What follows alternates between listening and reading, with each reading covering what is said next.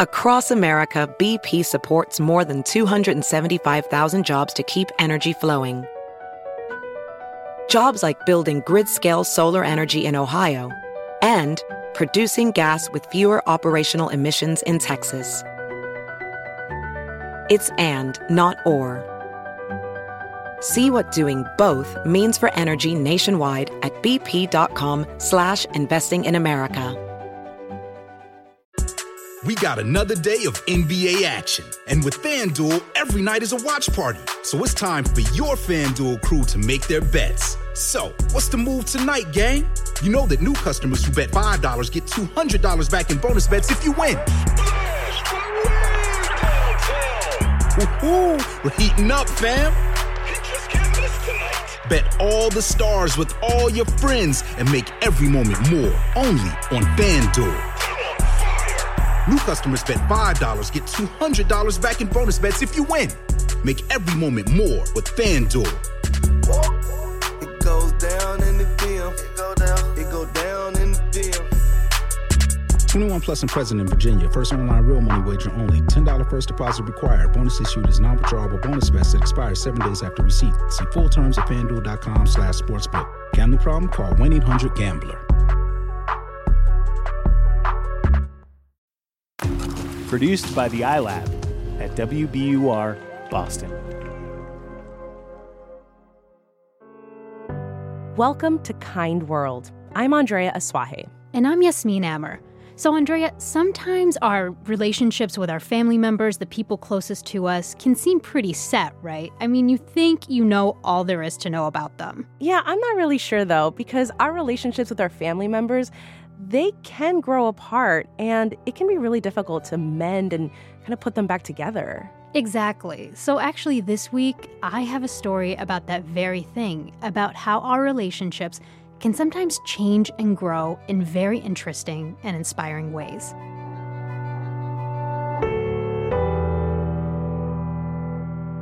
Chick McClure remembers the moment when he first held his newborn 48 years ago. He'd been praying for a daughter. Oh, I mean, it was just, it would bring tears to my eyes, you know. The first time was just overwhelmingly emotional. And then holding her, and it was monumental, really one of the highlights of my whole life. That incredible moment, getting to hold his premature baby in the nursery, came soon after the agonizing pain of losing his firstborn son due to birth defects. He was only 6 months old. Chaz and his then-wife would lose another newborn son 4 years later, also due to birth defects. Chaz's only surviving child, Tanya, became his pride and joy. I swear she's the easiest child to raise that I could ever imagine, and very intelligent. She was witty and kind-hearted and all that. I just couldn't have asked for a better, for a better daughter.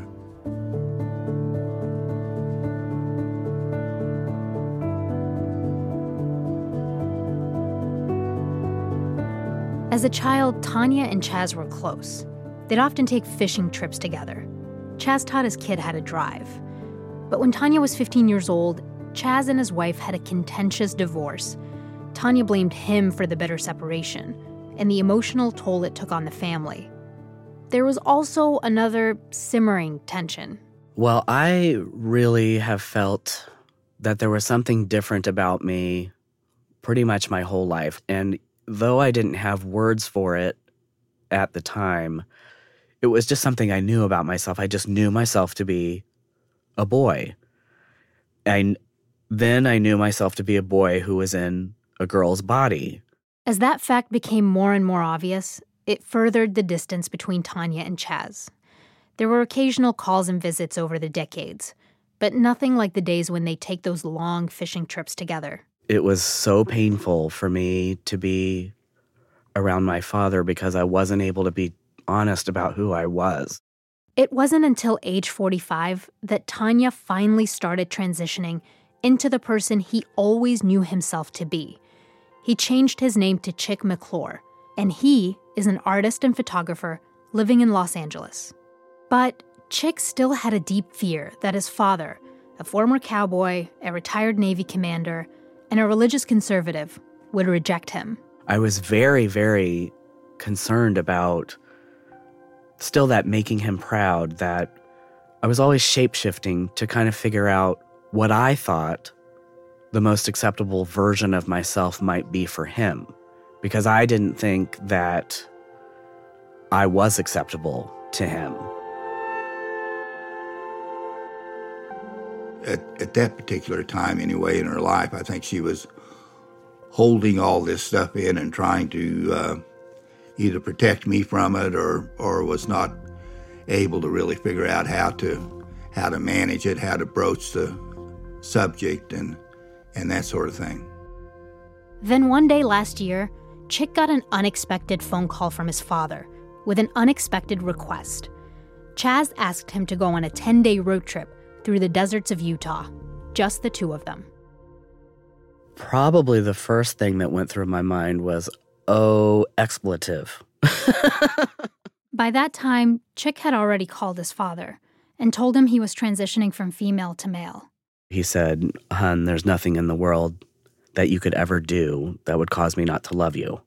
Still, they hadn't seen each other in 2 years, and by that time, Chick was deep into his transition. My appearance was going to be very different, and I was insecure that he would see that and that would be blasted out of the water. Like, then he would no longer want to be my father. Despite that fear, Chick said yes. And about 4 months after that call, in September 2018, it was time for the trip. Chaz remembers when his son came out of the hotel elevator to meet him for the first time. It was pretty startling, really, not really a shock, but just kind of startling to see what she, really looked like, because she had a beard and her appearance had changed somewhat, and she was very mannish. She'd had her breast removed surgically and that sort of thing. And he looked up, and we locked eyes, and nothing at all was said. But it was like this moment of acknowledgement and acceptance, and I see you, and we see each other. It was magic. And with that, off they went, driving through the breathtaking landscapes and listening to 50s doo-wop, with Chaz in the driver's seat the whole time and his son taking pictures. There was a time when we were driving in the car, and I had asked him, was there any part of seeing me appear so differently that was hard for you? And he said that it wasn't as hard as he thought it was, as he thought it might be.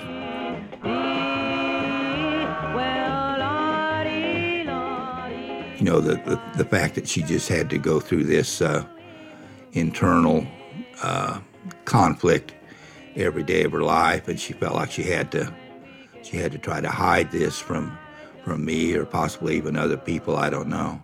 Yeah, it would have been nice not to have wasted a lot of years like that.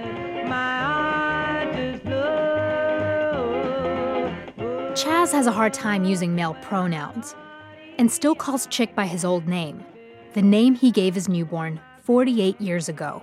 And maybe you can't teach an old dog new tricks, and I'm pretty old at this point.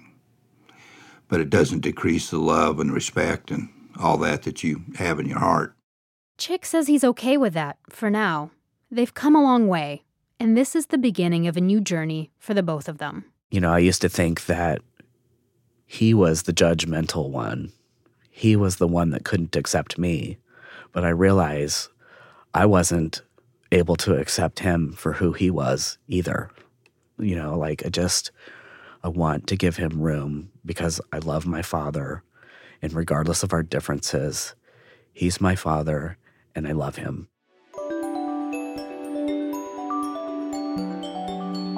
As the trip came to an end, father and son sat at the airport, drinking coffee and waiting for Chaz to board a plane back to his home in North Carolina. They ended up calling his plane, And I just hugged him and I said, I love you. I love you. I love you. I just love you. And I couldn't say anything else. All I could say was, I just love you. And I'm so glad that we got to take this trip together. Well, I was tearful, and it's just kind of the down part of tremendous high that it had been for the last, week or 10 days when we're driving around doing the windshield tour of all these beautiful sights. Before Chaz boarded, he asked his son if he would take his Navy medals. And Chick was moved. After all, those medals represented his father's life achievements. Being in the Navy has been his whole identity, and that he would want to give those to me, his trans son, is a really big deal.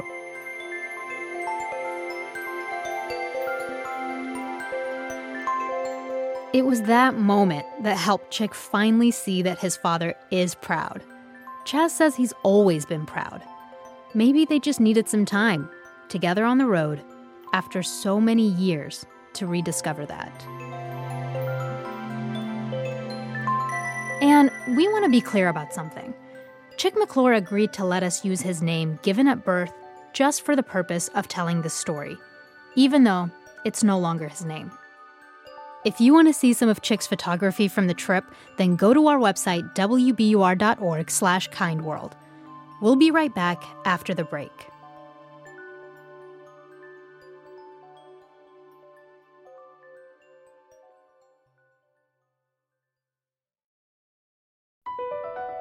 Across America, BP supports more than 275,000 jobs to keep energy flowing.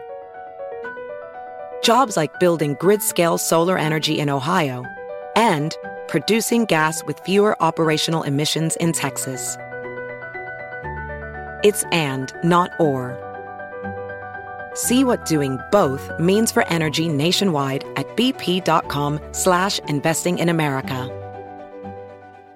Welcome to the Pants Cast, brought to you by Lululemon, a show about all things pants. My guest is Matt James, former NCAA player and Lululemon ABC pant enthusiast. Hi, great to be here. Matt, tell us all about those ABC pants. The comfort? They're like the pants I put on when I don't want to wear pants. Versatility? You could wear these pants to a wedding, but you could also wear these to a cookout. And what about style? They're like if casual and cool had a baby. Well, it's clear why you're an ABC enthusiast. Pleasure having you and your pants on the show. Thanks for having us. Find the shockingly comfortable ABC pants at Lululemon.com.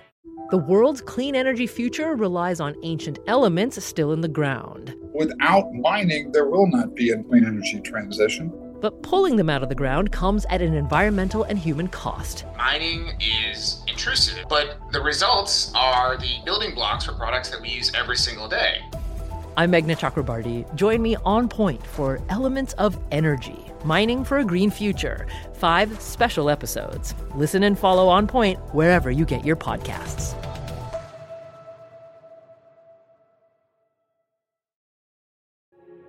Welcome back to Kind World. I'm Yasmin Amer. And I'm Andrea Aswahe.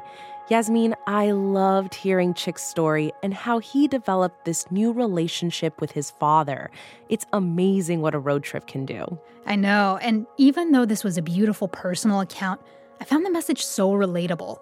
I mean, sometimes kindness is giving someone the room to change, and often that takes time. Chick's story actually reminds me of one of my favorite stories, and it's from WBUR and the New York Times' Modern Love, the podcast. It's a story by academic and activist Jennifer Finney Boylan. In the early 2000s, Jennifer transitioned from male to female, and the family she created with her wife and 2 young sons, it evolved, but not in the way you might think. Here's Jennifer reading her essay, Maddie Just Might Work After All, which originally appeared in the New York Times Modern Love column in 2009. In the last year of my father's life, he started to sleepwalk. I was 27, back in my parents' house to help with his care. In the middle of the night, I'd hear his heavy footsteps coming up to the 3rd floor, where I lived in a room locked with a deadbolt. He'd creep through the hallway and open the door to the spare room, diagonally across the hall from mine, and lie down in the guest bed. After a while, he'd start to snore, and I'd know he was okay, at least until morning, when he'd wake up, confused and angry. "God damn it," he'd say. "Where am I? What the hell am I doing here?" He didn't know I was transsexual, or if he did, he never said anything about it. I doubt he even knew the word transsexual or transgender, and almost surely could not have explained the difference between the two. But that's okay. For a long time, I couldn't figure it all out either. Once, though, when I was in high school, my father was clicking through channels on the TV and came upon the Rocky Horror Picture Show. This is the scene where Frankenfurter is waltzing around in fishnet stockings, singing, "Well, you got caught with a flat. Well, how about that?" My father raised an eyebrow and said, "Well, there he is, Jim, your biggest fan." For a single terrified second, I feared that he knew exactly what was going on in my room when the door was locked. Was it possible, I wondered, that from the very beginning my father had understood the thing that had lain in my heart, and which I had apparently so completely failed to conceal? Decades later, my 2 children and my wife and I were sitting around the kitchen table, eating dinner. I was mid-transition. My older son, Zach, gave me a look. "What?" I said. He was 7 at the time. "We can't keep calling you Daddy," he said. "If you're going to be a girl, it's too weird." The whole bait and switch, as I called it, was nearly over.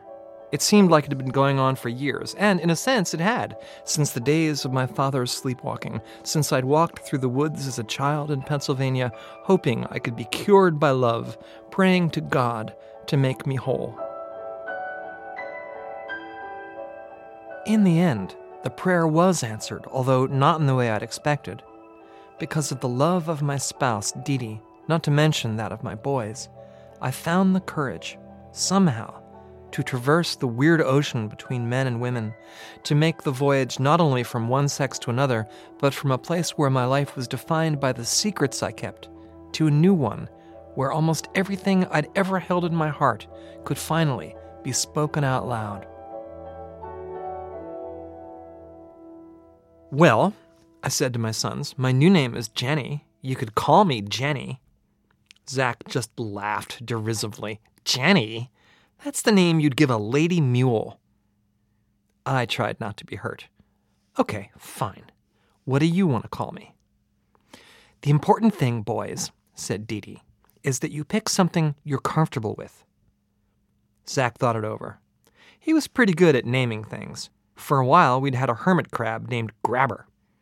Later on, we owned a snake called Biter.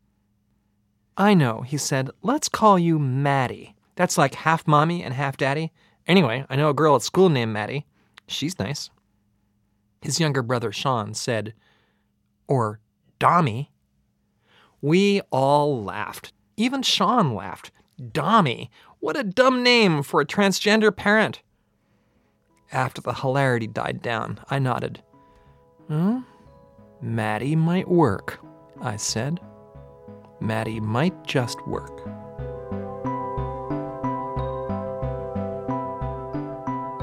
By the time my boys were in middle school, our family began to seem pretty normal to us again. I woke everyone up in the morning, I made breakfast, I got Sean to practice his French horn, and Zach his 3/4 size tuba. Dee Dee was in charge of dinner and shepherding the boys through their homework and coaching Sean's traveling soccer team. After a time, Dee Dee and I even began to seem familiar to each other again, and the things that had changed in me seemed, incredibly, less important to Dee Dee than what had remained the same. Was she crazy to stay with me after I'd announced my intention to transition? Maybe.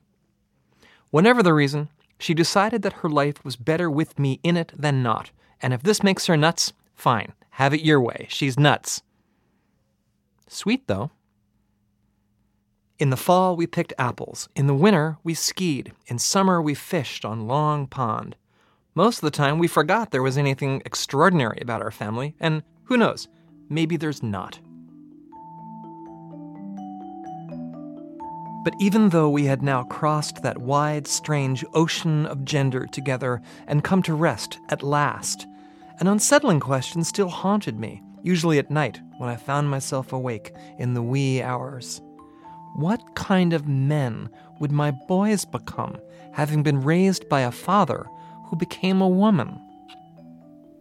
I'd hear the clock ticking as I lay in the dark thinking about my own precarious boyhood with its secrets and its deadbolts, and I'd wonder how I was possibly going to help my sons become themselves. I'd even hear a voice in my heart demanding an answer to the same question my harshest critics had asked of me. What about the children? What about your boys?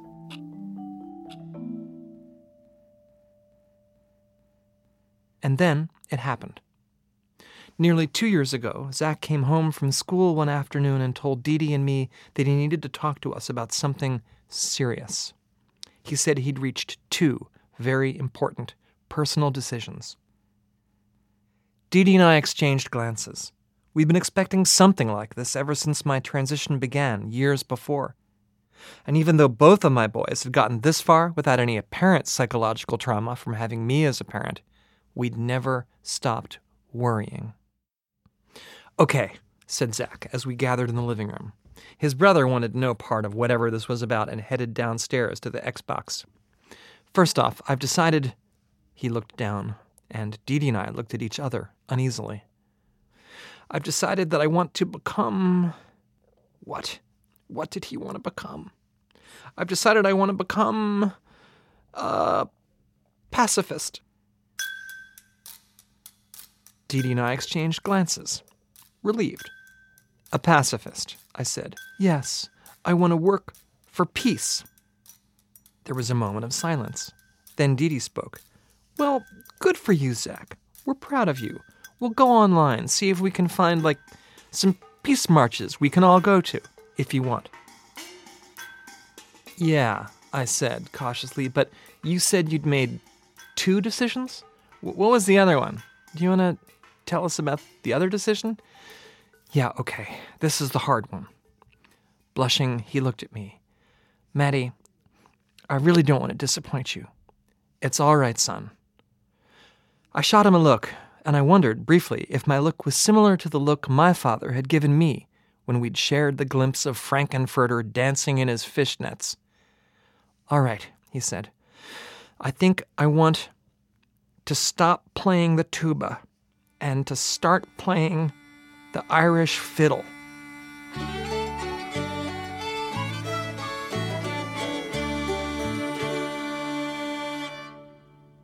"That's it," said Dee Dee. I went over and hugged him. "It's okay," I said. "You were great on tuba. I know you'll be great on fiddle." He heaved a sigh. "Whew," he said. "Boy, that was really hard." Zach knew how much I loved his tuba playing, and apparently he was afraid that if he made the big switch from tuba to fiddle, somehow I might love him less. Needless to say, I empathized. I knew what that kind of fear felt like. But what I did not know, and would soon learn about, was the depth of Zach's empathy for me. A month later, he had to write an essay for school about an experience that had changed him. This is what he wrote.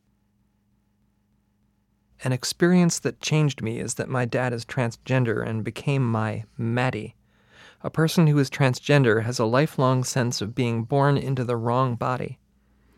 I was about 4 when Maddie began the transition. I don't really remember the experience well because it was over 9 years ago.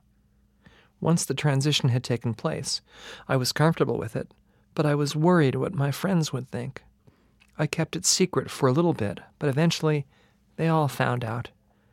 They accepted it a lot better than I thought they would. Maddie is funny and wise. We go fishing and biking. We talk a lot about anything that is on our minds. One night this spring, Maddie and I had a fancy dinner at a restaurant in Waterville. It was a special night. I wore a jacket and a tie. I had a steak.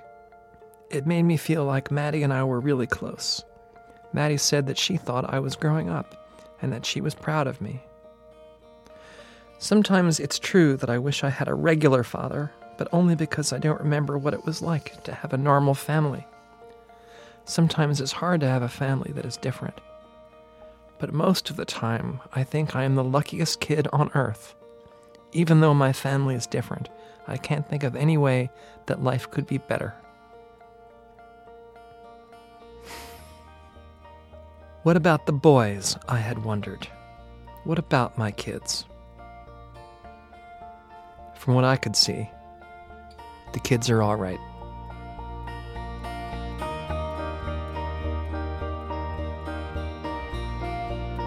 That was writer, academic, and activist Jennifer Finney Boylan on WBUR and the New York Times' Modern Love, the podcast. Next week on Kind World, we speak with a Minnesota man who learned to play the bugle for a very special reason. I can never put on a uniform. I can't ever be a soldier. Can't save somebody's life on the battlefield, but I can honor those who did.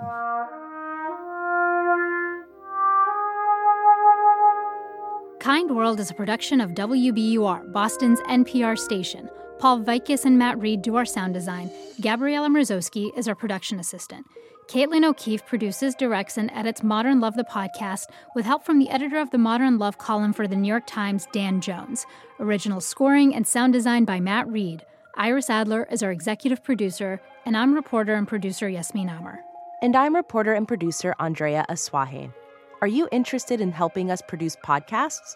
We're looking for a spring 2020 intern to join our iLab team at WBUR.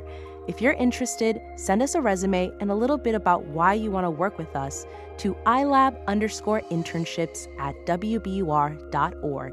That's ILAB_internships@wbur.org. More information about our internship program is on our website, wbur.org. Thanks for listening. We'll see you next week.